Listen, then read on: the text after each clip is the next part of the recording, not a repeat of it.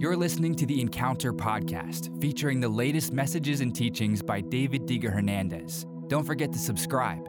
The Encounter Podcast. Encounter the presence and power of the Holy Spirit. What does it take to fulfill the call of God for your life? Here are 5 keys to your calling. It's time to fulfill the call of God for your life. To see how, let's look at the life of Isaiah the prophet. Isaiah 6, verse 1. It was in the year King Uzziah died that I saw the Lord. He was sitting on a lofty throne, and the train of his robe filled the temple. Before Isaiah could see the King of Kings, the king in his life had to die. It was when the king died that Isaiah caught a glimpse of the throne room of God. And this is key number 1. For the called, all other kings must die. All of your devotion, all of your heart, soul, mind, and strength must be focused on the Lord. Your life will be spent for God's glory if you're going to step into His call. There will be sacrifice. There will be things you have to leave behind. You will have to live at a higher level. When God calls you, He sets you apart. When God anoints you, He puts His hand on you. If you want to walk in a greater level of power, you must learn to walk in a greater level of consecration. Don't worry about what your brothers and sisters are doing. Don't worry if others aren't as devoted as you. Don't worry if they make fun of you for having a higher standard of holiness. Instead, rejoice and give that throne on your heart to the one and only. Some people have on the throne in their heart their emotions, relationship, a career, finances, selfish ambition. But if there's anything on that throne other than the Lord Himself, you're not ready to step into that call. Jesus talked about denying yourself, picking up your cross, coming after Him, losing your life to find it. You see, salvation is free, but the call of God will cost you everything. And once you choose to follow after Him, you can't become double-minded. You can't go back and forth. You can't ebb and flow. You can't question that devotion. If you're going to follow Him, you must make up your mind about who is Lord in your life. If you're going to follow Him, you must make up your mind that it is for the rest of your life. God is calling you to do something for Him. God has consecrated you for a purpose. The scripture says in verse 2, attending Him were mighty seraphim, each having 6 wings. With 2 wings they covered their faces, with 2 they covered their feet, and with 2 they flew. What a wonderful vision that he saw. He sees the heavenly realm. He sees angelic beings. But before he could see the glory, all other kings had to die. They were calling out to each other, holy, holy, holy is the Lord of heaven's armies. The whole earth is filled with His glory. Their voices shook the temple to its foundations, and the entire building was filled with smoke. We must catch a glimpse of God's glory. The called must glimpse the glory of God. That's key number 2. So key number 1 has to do with the lordship of Jesus, surrendering the throne of your heart to one king and one king only. But if you're going to be used for the glory of God, you must be touched by the glory of God. Only those who've been in the glory can be truly yielded and effective for the kingdom of God. Encounters in the presence of God are what produce ministries. All ministry, true ministry that is, all true ministry is simply an overflow of your encounters with God. If there are no encounters with God, if there are no glimpses of the glory, and I'm not just talking about literal glimpses, I'm talking about having a relationship with the Lord. I'm talking about experiencing His power in your own life. If there are no encounters with God, it's not ministry, it's a career choice.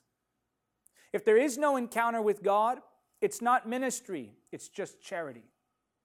But when you've caught a glimpse of the glory of God, when you've come to know Him for yourself, it establishes you in your calling. Here's why.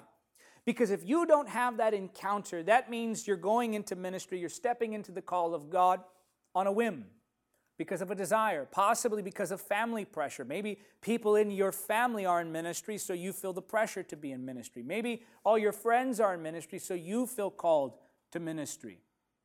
But only when you've received the call of God from the presence of God are you firmly established for when trials come. You see, if I'm not convinced of my calling, if I haven't had an encounter with God, then when hard times come, and they will come, when people begin to speak evil of you, when people begin to question your motives, when things go wrong, if you're not convinced of the call of God for your life, you'll be uprooted from that place. If you're not convinced of the call of God, then when trials do come, that call will be no more. This is why you must know the presence of God before you operate in the power of God. Verse number 5, then I said, it's all over. I am doomed, for I am a sinful man. I have filthy lips, and I live among a people with filthy lips. Yet I have seen the King, the Lord of heaven's armies. Verse 6, then one of the seraphim flew to me with a burning coal he had taken from the altar with a pair of tongs. He touched my lips with it and said, see, this coal has touched your lips. Now your guilt is removed and your sins are forgiven. Notice here that Isaiah the prophet is witnessing a powerful display of heavenly excellence.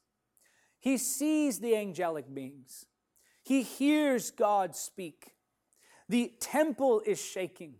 Smoke is filling the building. What an encounter in the presence of God. And with the train of God's robe right before him, in this moment where God reveals himself in an intense and apparent way, Isaiah looks at himself. Interesting. We have the tendency to do that, you know. We have an encounter with God. God shows us how he wants to use us. And rather than looking to God, what do? We look back at ourselves. This is what Isaiah did. Woe is me, the King James Version puts it. Woe is me, for I am undone. I am a man of unclean lips, and I dwell in the midst of a people of unclean lips. He was shaken to his core. Now, this is interesting because often people imagine that the closer they get to God, the holier they'll feel. The reality? The closer you get to God, the more sensitive you become to your sin. The closer you get to the Lord, the higher your standards go. And the things you used to accept, the things you used to allow, the areas of compromise that you allowed in your life are no more. Why? Because the further you go into the glory of God, the brighter the light of the Holy Spirit shines in your life. And the brighter that light shines, the more your sin becomes exposed. As you move closer to the Lord, you will say, woe is me, I'm undone. You will recognize things about yourself that you want to see fixed. I can't tell you how many times as I go through the scripture that I say to the Lord, Lord, there are so many ways I'm not like you. Help me to be more like you. That's because a light is shining now. I'm being exposed by the glory of God. But my encouragement to you is to not look at this as a setback, and some people do. They start to see their flaws. They start to see all the ways that they could improve, and they become discouraged. What you should recognize is that God is not pushing you away. He's drawing you closer. The fact that your sin is troubling you more is a sign that God is actually bringing you closer to himself. When you glimpse the glory, the flesh is exposed. When you glimpse the glory, you see the trouble within you, which leads to key number 3. The called must be cleansed. I find it interesting that the very thing that Isaiah thought disqualified him, God used. I'm a man of unclean lips. And what did God anoint? His lips. The thing that you thought would disqualify you, God could turn it around and use it. Those things about yourself for which you feel insecurity, those past mistakes that you think have disqualified you, God can use it all. God can use everything about you except your sin. God can use everything about you except the ungodliness within you. and He'll use it. But you have to let Him cleanse you. You have to embrace the forgiveness of God, and you have to move beyond that. Some people are so fixated on their own mistakes that they never step into the call of God because they feel they're not qualified. The Holy Spirit in you is your qualification for ministry. If you've turned from your sin and you're walking toward the things of God and you're allowing the Holy Spirit to work in you, that's God qualifying you Himself. Notice that the angelic being doesn't even ask God what it should do.